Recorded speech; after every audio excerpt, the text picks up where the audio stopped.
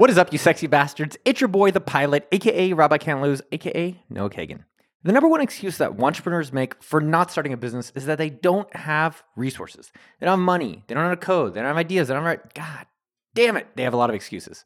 If you ever want to learn how to validate business ideas for any company for less than $100, you're going to love this episode.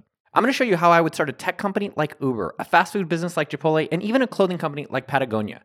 So if you've always been wanting to start a business, you are going to love this episode, plus a bunch more ear nuggets along the way. Before we dive into the show, if you're looking to start or grow your online business, go subscribe to the AppSumo.com newsletter. Even if you never buy anything from our site, it's a great way to learn about what are the newest, greatest, and latest tools. Plus, we have amazing prices on them. That's AppSumo.com. Go join the newsletter. Also, a special pre-show shout out to listener Jordan159. He left a review saying, Noah's content is so actionable. That's really important to me. He said he's been binge listening to Noah Kagan's podcast, listening on my commute to work. He drops value bombs in every episode. Man, I love you, Jordan. I hope I get to see you one day in real life. And I love every other one of you gorgeous listeners. If you want a shout out in a future episode, leave a review wherever you're listening to this podcast. I check every single one of them. Let's dive in.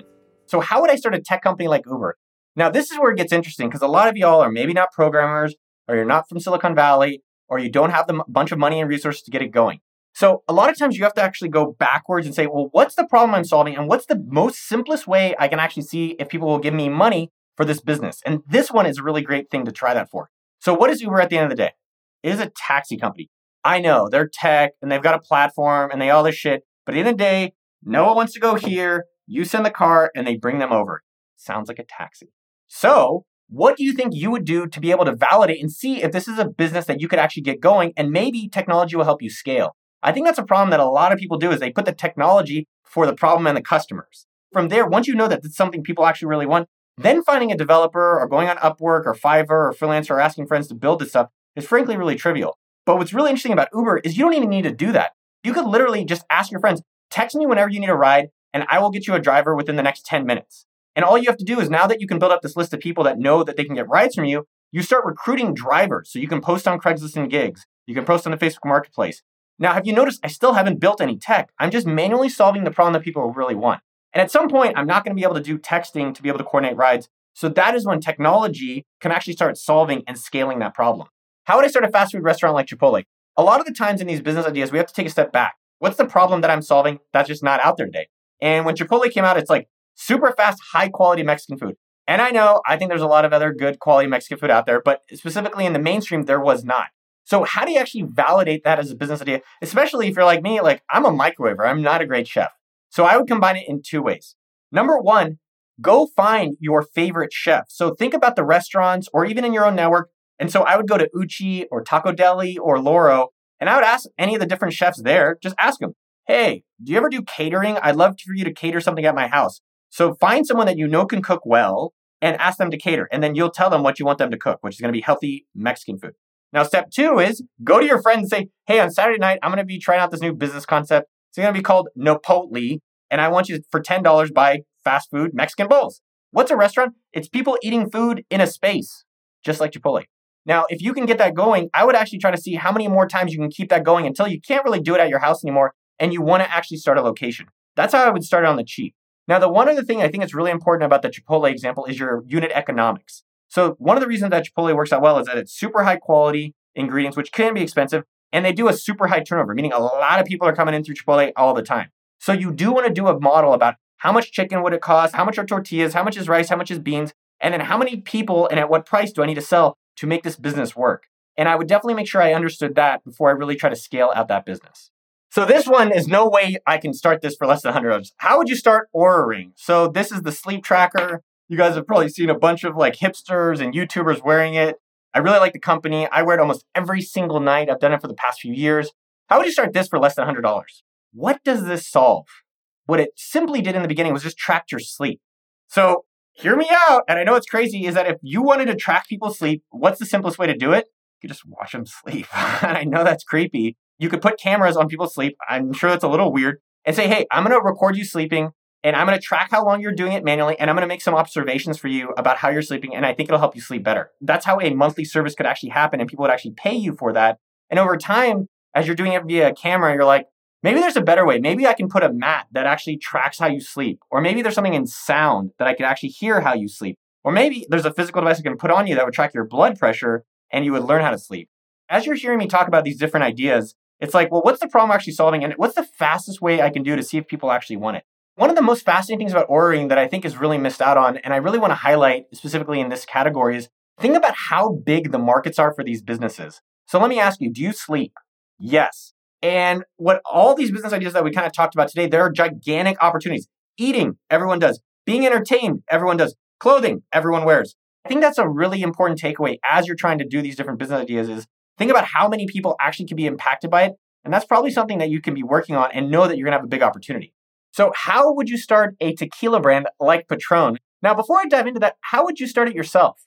Maybe you would fly to Mexico. Maybe you call George Clooney. You go on the streets, be like, hey, do you know how to do agave? And then you burn it and you put it in a bottle and we have tequila. Let's just say I go out there, I get this great tequila, I make it. How do I actually get anyone to buy it? That's actually always going to be the hard part, no matter what business we're going to be starting. Once you actually know that you have customers, figure out how to actually start it is really, really trivial. So for Patron, I would actually think right now, what is it in the tequila market that's missing? A lot of times when people are doing businesses, they're creating problems that no one wants. They're creating problems that no one has. So in tequila, are you going to go with the super cheapest? Are you going to go for a combination? Maybe flavored tequila, just like Deep Eddies did. Not a bad idea. Now the question is, can I go and see if any of my friends will actually buy this? But I think people jump to making the product, spending 6 or 12 months spending money, investing in it, getting a website, domain, all these things. Then they're looking around for customers and it's crickets time. So for Patron, let's just assume I'm going to be doing spicy tequila or flavored tequila. So I would text any of my friends, hey, do you like drinking tequila? Tequila, dun, dun, dun, dun, dun. And I would see, hey, I'm making this flavored tequila. It's probably going to be around $30 a bottle if that's something you're interested in. If I could get 3 people to buy it from me, pay Venmo, PayPal, cash, whatever it is, now I know I have the customers. Actually, making tequila is pretty trivial. You think George Clooney's in the fields making tequila? I made coconut wine actually a year ago. How did I actually go about making this? First off, I went on YouTube. You could actually go on YouTube right now and Google how to make tequila. So if you want to make a high-end tequila, literally there's people for free showing you how to do it. That is how I made coconut wine V1. Now, after I made it V1, it tasted like toilet water with a little bit of sugar and alcohol, which was pretty damn cool. But the second thing I did was, there's other people who've already figured this out, maybe in a different area. How can I learn from them? I Googled wine sommeliers, and I just found a bunch of different wine sommeliers, specifically in Napa Valley. It's one of the best-known regions in the States. And I contacted a lot of them, and I said, hey, I'm making coconut wine. Can you walk me through how to make this type of wine? I'll pay you $100. And that's what I did. And so he walked me through the process. And I said, hey, do you mind if I follow up with you? And over the next few months, I followed up. And finally, I think this is V4, and it tastes pretty damn good. Another example I just wanted to show you was Shirley Wine. So I actually invested in this. This was created by Justin Mayers and friends out of the Kettle. They created Kettle and Fire. Now, what's interesting about this is Justin Mayers does not know herbiculture.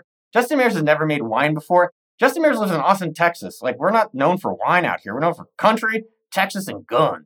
So what he did is he did the same thing as where he hit up all these wineries in Napa, pitched his idea, experimented with a sommelier guy out there, finally found one that worked, and then they started selling it. They're doing really, really well. I invested $10,000 in the company.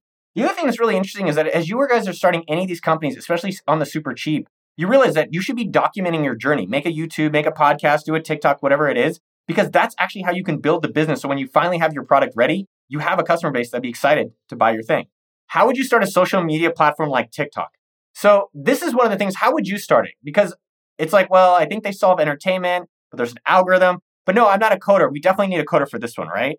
Wrong. So what's really interesting to think about TikTok, I'm not a huge TikToker, but what is TikTok really solving?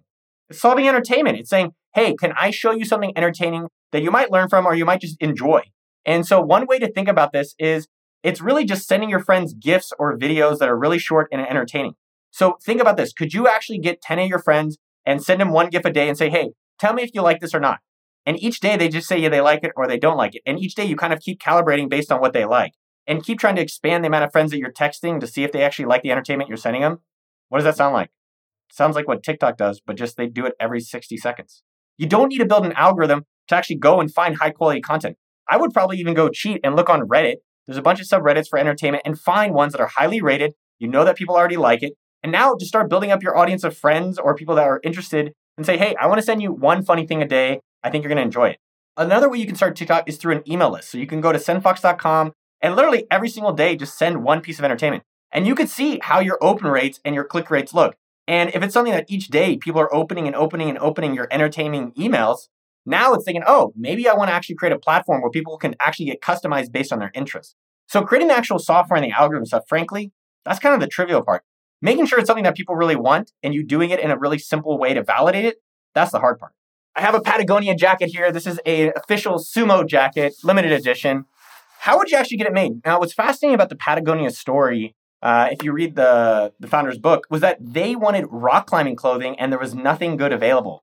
Now, what's really fascinating about how their story was is that they took material from other departments and other types of categories and actually custom fit it so that they could have their own clothing. So there's two key things in starting the Patagonia clothes company. Number one, solve a problem that's not happening right now. And number two, how can you steal from other industries and bring it into your space? Now, I would look at that in the cycling space. I'm a huge cyclist. And so what is it in cycling that's actually missing? And what can I borrow from other industries and actually bring that in? So specifically for cycling, the jerseys are ugly. I don't know if you've seen cyclists out there. I'm always like, loser. What I would think about is how can I make stylish cycling clothes? A lot of these manufacturers, you can actually just call them up. So there's a company called Giordana that's a manufacturer of cycling, and they will help you design the clothing. We've actually been able to do that with our Sumo gear. Again, the thing to think about is what is not being served in a specific market. So like Gymshark, for example, there's been gym clothes for a while, Under Armour, Nike, Reebok, but they noticed specifically like there's these YouTuber young millennial gym rats that want to have sexy asses, and you can use a specific way of marketing, which is YouTube, to actually grow that business. So again, I think one of the things that I'm noticing as I talk about starting these different companies is what is the unique problem that you're solving that's not available in the market that you can have an easier access to get going? Now, as we're looking at another business, let's just take Quest Nutrition Bars. So Jeremy, our producer, used to work with Tom Bilyeu. He is a friend of mine. I love Tom Bilyeu, and I love Quest Nutrition Bars. I'm like, damn, I'm really tempted to eat this. And my question is, how could you start this company for really cheap? And what's interesting about this company is they actually started for really cheap. So if you wanted to start any type of like protein bar, nutrition bar, drinks, beverages, a lot of these things are really great home-baked concepts. All the Metro Mex bars and the gym bars that were out there had okay nutrients, but they tasted like garbage. And they were thinking, maybe we can make something better. Now, what a lot of people would think, well, Noah, I'm not a scientist. I am not a doctor. I am not a nutritionist. Tom and his wife bake these in their kitchen. The other thing to consider is that if you know that there's demand and you validate it, there's so many companies out there called a co-packer or companies who actually do a lot of beta products. It's really interesting. So what does that mean is that they go to a place and they actually say, hey, here's probably what we want to be doing. Can you make this for us? I know it feels like telling that Santa Claus or the Tooth Fairy aren't real, but that's how a lot of these things get made. Now, what I'm trying to discourage you from is going and doing all that on a business that you don't know that people want. So I think the simplest answer with a lot of these kind of companies is cook it at home. Well, that is a wrap. I hope you loved the episode as much as we did making it for you. Make sure to subscribe to my YouTube channel if you want more goodness for your earlobes and your eyes. That's youtube.com/okdork. I'd love to help you on your business journey. youtube.com/okdork. Next, text a friend you love them. Yo, dog, let's go ride an Uber together.